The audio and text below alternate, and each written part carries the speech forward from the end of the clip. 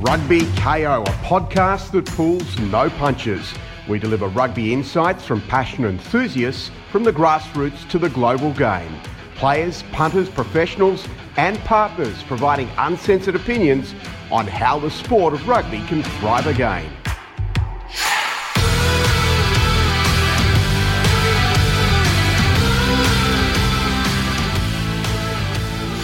Welcome to Rugby KO with your host, Katrina Oxenham. Sam, welcome to the Rugby KO podcast. Great to have you today. Mate, lovely to be here. Thanks for the invite, and I'm looking forward to see where this goes. Great. Yes, Sam, you had 109 caps playing Super Rugby. 87 of those were with the Western Force, where you began your professional rugby career. You retired mid last year following a nasty bicep injury.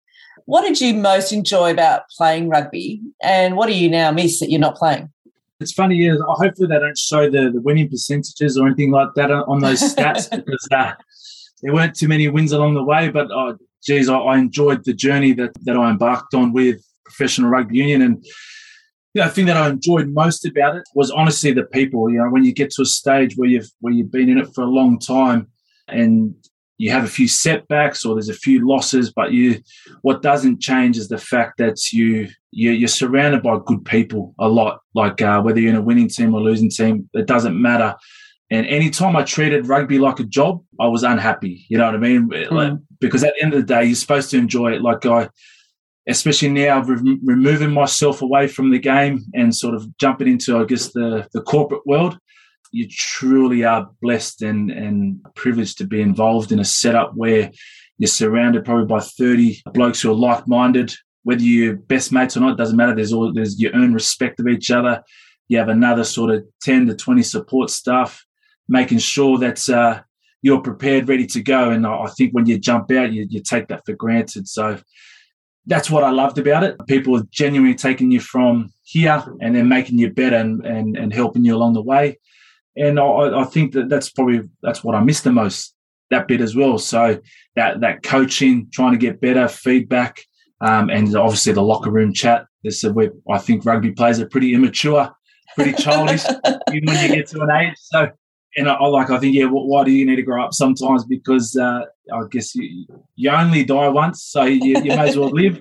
And that's what I miss the most. Yeah, right. And the rugby community, it's so strong, isn't it? Both within those professional teams when you get to that elite level, but all along the way, right through from the grassroots. You just got that great community. It's always the people that are sort of end up being your mates forever. So I understand what you're saying about that. And I guess going back now into the corporate world, it's a hard transition to go from playing, the game you love, playing sport for a living, traveling the world, and then going back to, the hard slog day in, day out. It's a tough transition, I imagine. How are you going with that?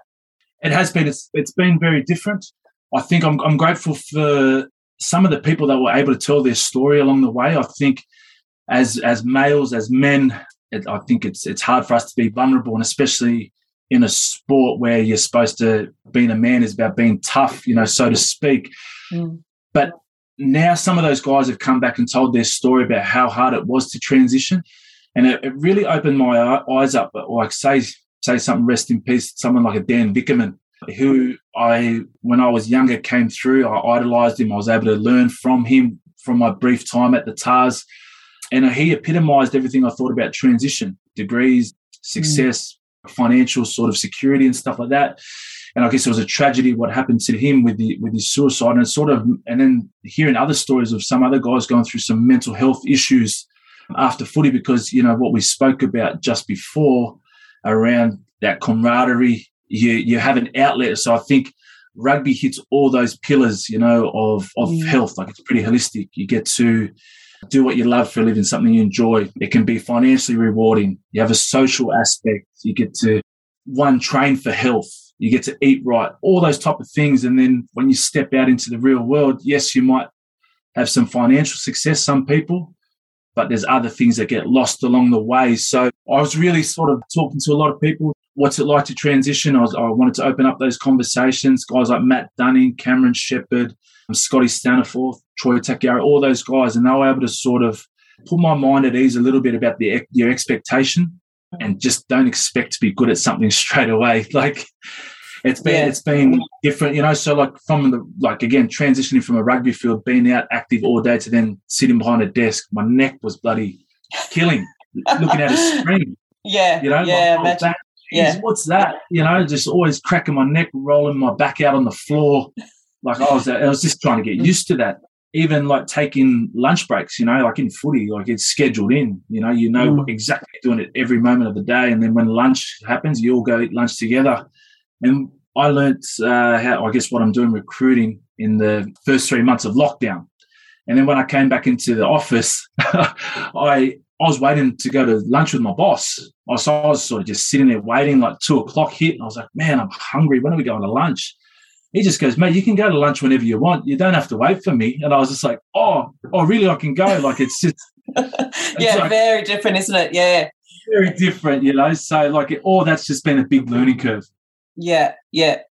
And listen, you had the opportunity of going to Japan and playing. What was that like? I mean, that looks like rugby's thriving there. They have, what we've seen here, they had great spectators. It's real entertainment over there. And you've played in quite a few teams over there for about 5 years and had the opportunity to play at the Sunwolves more recently.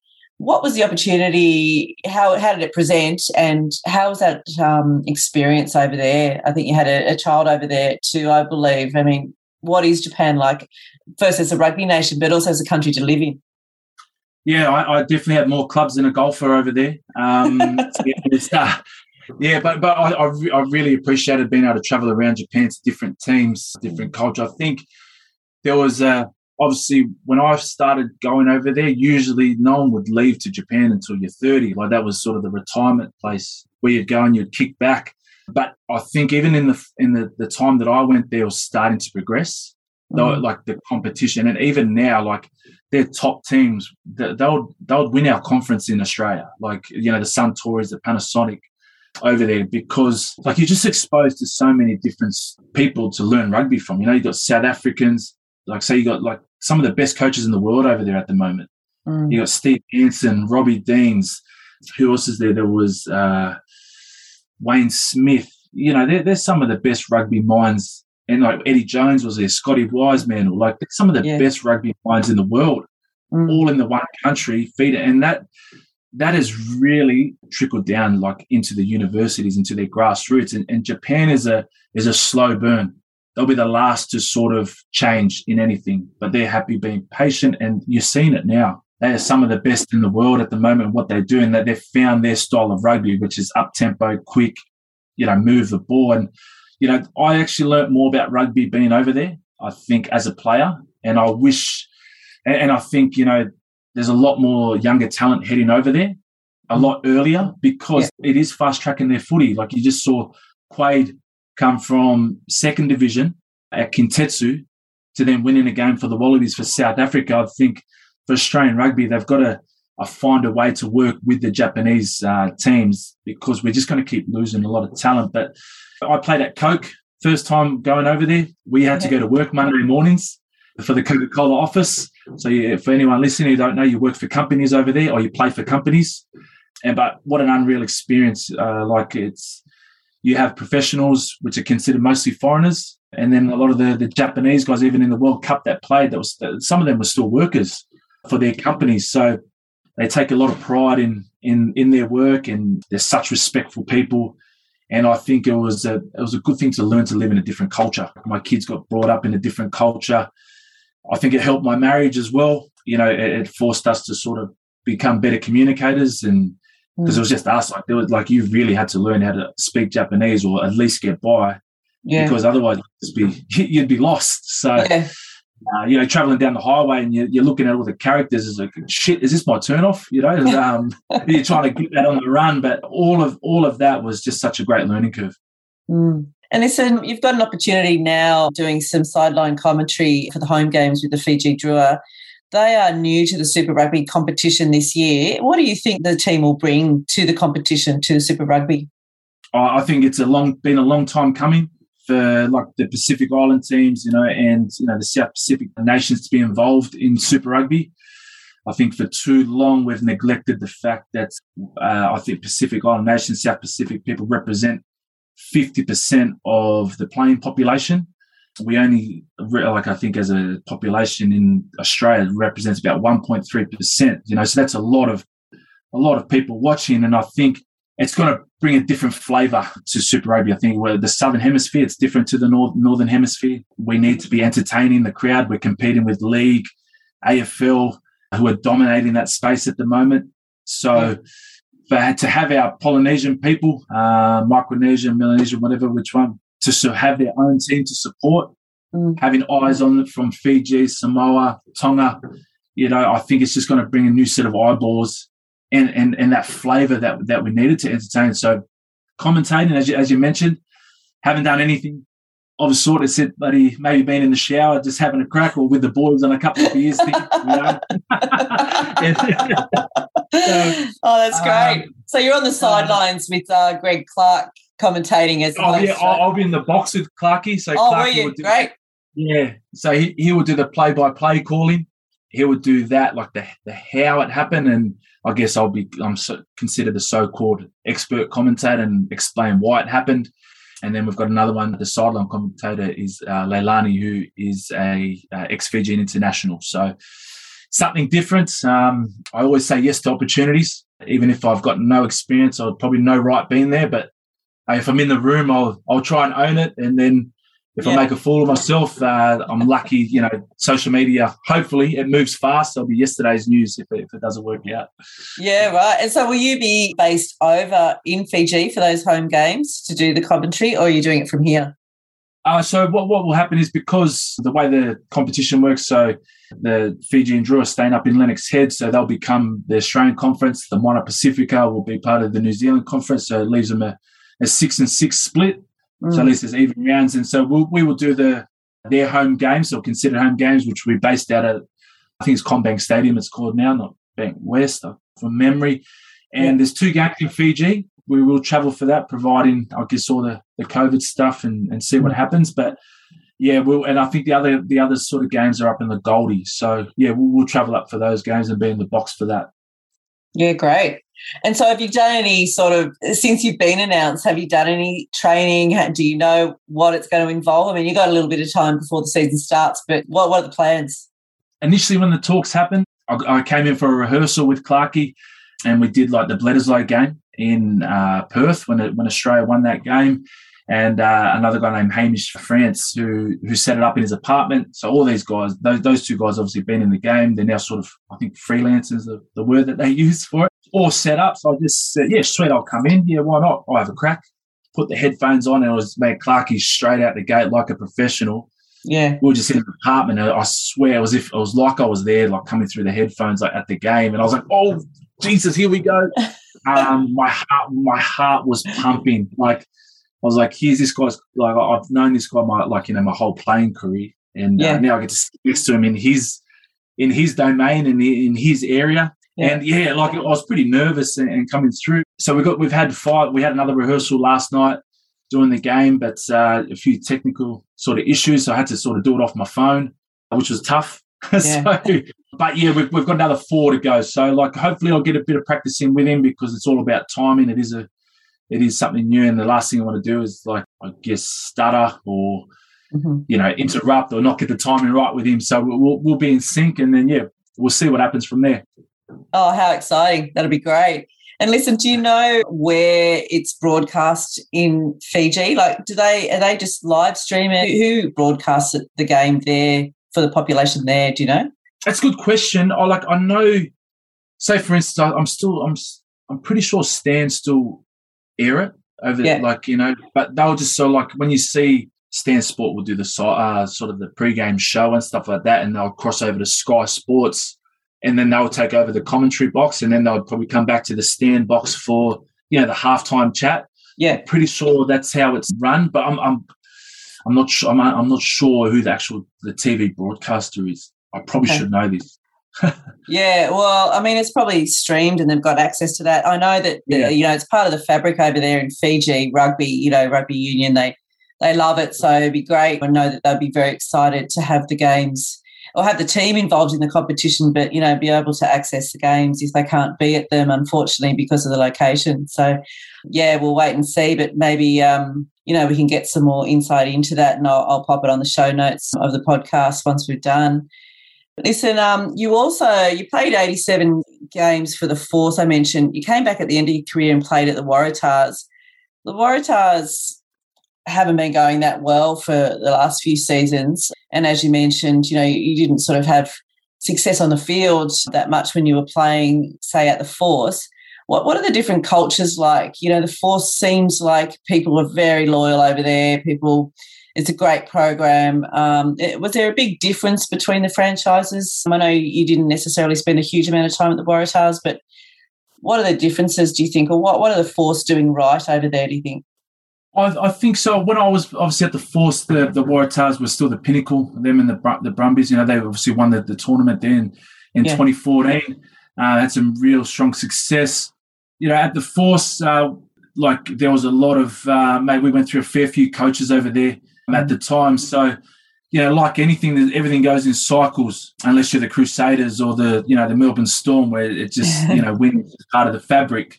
But, at the Force, as I said, they probably needed someone like a, Twiggy Forrester to come in and just say, this is the direction that we're going. They brought in someone like a Matt Hodgson to head up their GM role.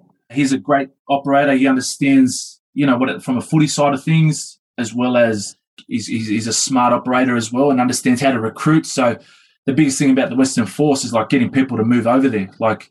So you talk about, that's what the Brumbies have. So straight away, probably the biggest difference between the Tars and the Force, I just noticed it was so much easier to connect away from the game just because everyone lived 5 minutes from each other. Yeah. Everyone's forced to move over there. So your only friends, that you make over there straight away are from footy. Whereas at the Tars, I being back home with my own family, my own cousins and friends, I just found that myself, you do your best, but someone lives at Manly and, some living out west or whatever, it's 2 hours of traffic in between. So I think, so it's a lot harder, but in saying that too, mate, I love my time at the Tars. I think that those guys is almost like an under-21s team at the moment. It's such a young group. They're going to go through some teething phases at the moment. I think they'll be in some pain again this year. Hopefully it doesn't leave too much scarring, but we need the Waratahs. We need all our teams firing at the moment to have a strong Wallabies team. There's enough talent out there. I just think we're neglecting the grassroots or the public school system to be able to get rugby playing again, enjoying rugby.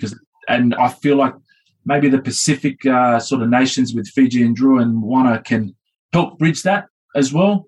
We'll see what happens. But just both franchises different, but I learned a lot from both of them. And as I said, I enjoyed a lot from that and learned a lot.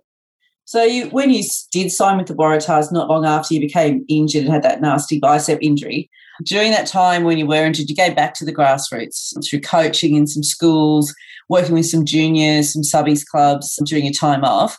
Did you enjoy that time? And second part of that question is, do you think it's important for the players to give back like you have done to the grassroots and get that and develop the players and give back to the game? 100%. So I think I had one more year left in Japan, but because of COVID, I was on my way to the airport. I went to check in and they said, sorry, the borders are closed, as of, 30 minutes ago. And I was like, oh, mate, I've got to get on the plane. I've got a job over there. So the guy goes, mate, you're not going anywhere. And I was like, oh, okay, shit. So all of a sudden I've ring up the club and I've just said, hey, look, I can't get on the plane to get back there. And on the spot, they sacked me then. So, well, that's not our fault. So I think it was a bit of an out for them as well, just to sort of they probably knew this is happening. We're going to pay players. We're not going to pay players to just be at home or do nothing. So, and that was a big one because holy shit, I don't know what I'm doing after footy. Is this it? Is this how it's ending? But I went through some emotion there of just man, I'm not getting paid. Don't know what to do. So what I did is what I normally do is just sort of see where I can be of service to someone else. There's always someone worse off than you, and there's always someone better off than you. So you just need to stay grateful. We've still got health, I still have my kids. And I was actually, if I was being honest, I actually didn't want to go because my wife and kids were living in Australia. So was actually living over there. So I was actually, if I'm being honest, I was like, I'm sort of glad I didn't go because I was sick of being away from them. And so I did. So I just reached out to my networks, just went back to West Harbour, see where they could use my skills. I went to Kings. I did some stuff at Newington before, but Stu Woodhouse, a great man, helped me out. He just found me some work at Kings to do some coaching, do some line-out sort of consultancy with them. That kept my mind busy. And then off the back of that, someone just approached me to say, oh, would you be interested in going to the Tars? Because that's when COVID hit them as well. A lot of boys were just fleeing because of they had like 75% pay cuts. Yeah. And so I was going to go to LA with DC, but again, I just couldn't jump on the plane and go again. So, yeah, I jumped in with the Tars to be able to do that. But it's hard. Like, as a young fella, it's like, man, I'm not going down to club footy. You know what I mean? Like, we're just trained all day and you want me to go out to, say to your club team, train till 10 at night and then get back up early and do a session. So there is that mindset, and I understand that it's hard, especially say if you did have to go to Penrith, that everyone sort of split the talent pool or whatever. I can understand it from a playing point of view. It's hard to do that because you just got, man, we've just been here since 7, finishing at 5. I'm stuck in traffic. Then I'll go stand around, do some training. I'm risking injury, whatever. But as I got older, I realised how important it is to go back to club footy.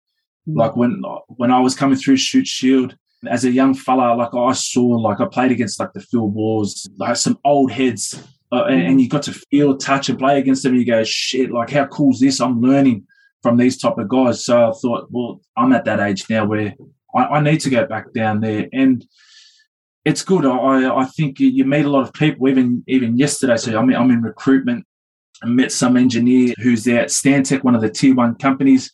Said his son played down at St. Ives. I was like, oh, yeah, I'm doing some stuff down at St. Ives. And he goes, oh, do you know a guy named Neville?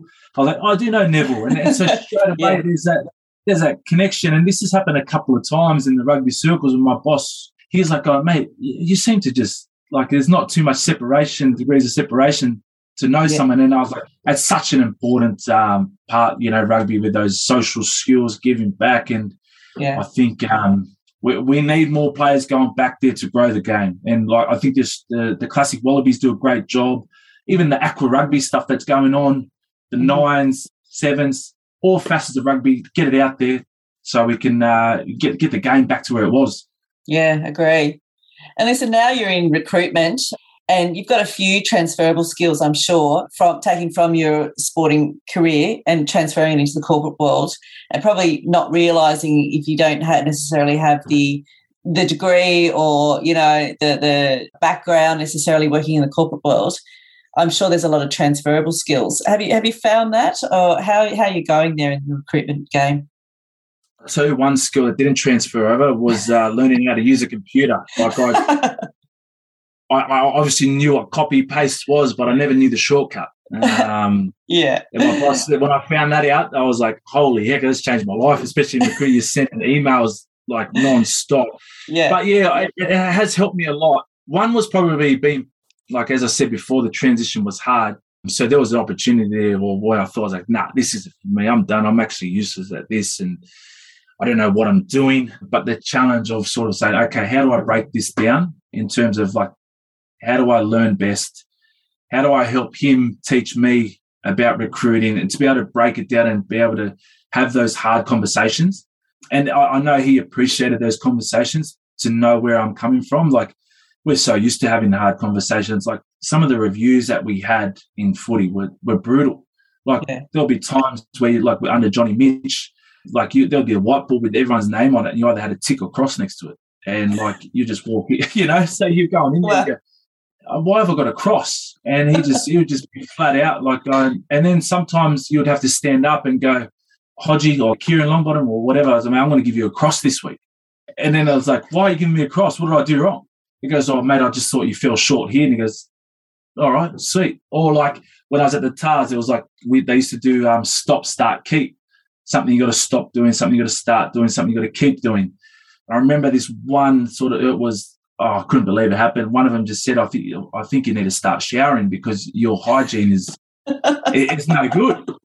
Like it's brutal, isn't it? I was like, that's brutal. So you're exposed to like really tough conversations, Yeah. And so for me, I was able to sort of, okay, I need to have an honest conversation with him before this gets out of hand and like he starts, I don't know, getting angry or resenting what I'm doing. So that was a big one for me. I think naturally, like I'm tall. I know I've still got I guess that rugby sort of frame.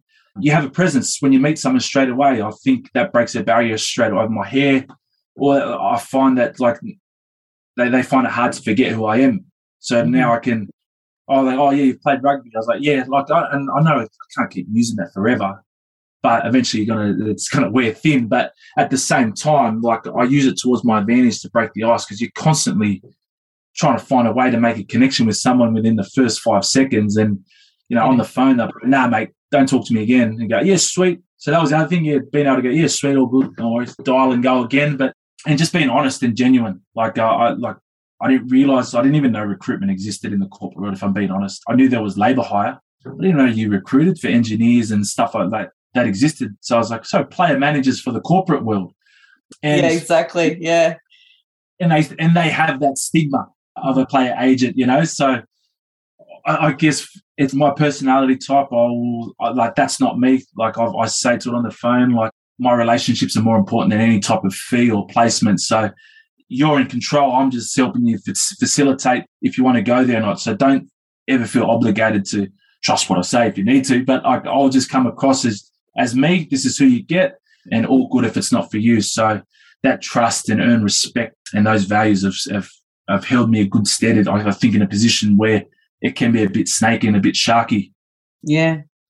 Yeah, I think honesty and integrity and those sorts of things, you can't get away not being like that when you're playing in a team, like in a footy franchise or in a team. So, yeah, I'm sure that transfers into everything in life. But I wish you the best with your recruitment moving forward. But more importantly, with the commentating, I think that sounds like a great opportunity. I can't wait to hear you call it with Clarkie for the 2022 Super Rugby season.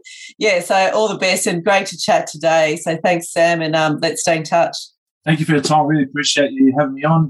Having a yarn, and it's actually nice to really talk to, honestly, I'm being serious here, to a female about rugby. I think it's important that the more sort of, representation that we get from female rugby players, and anyone involved in a game like that, I think it's awesome. So I appreciate you coming on and having a chat and reaching out.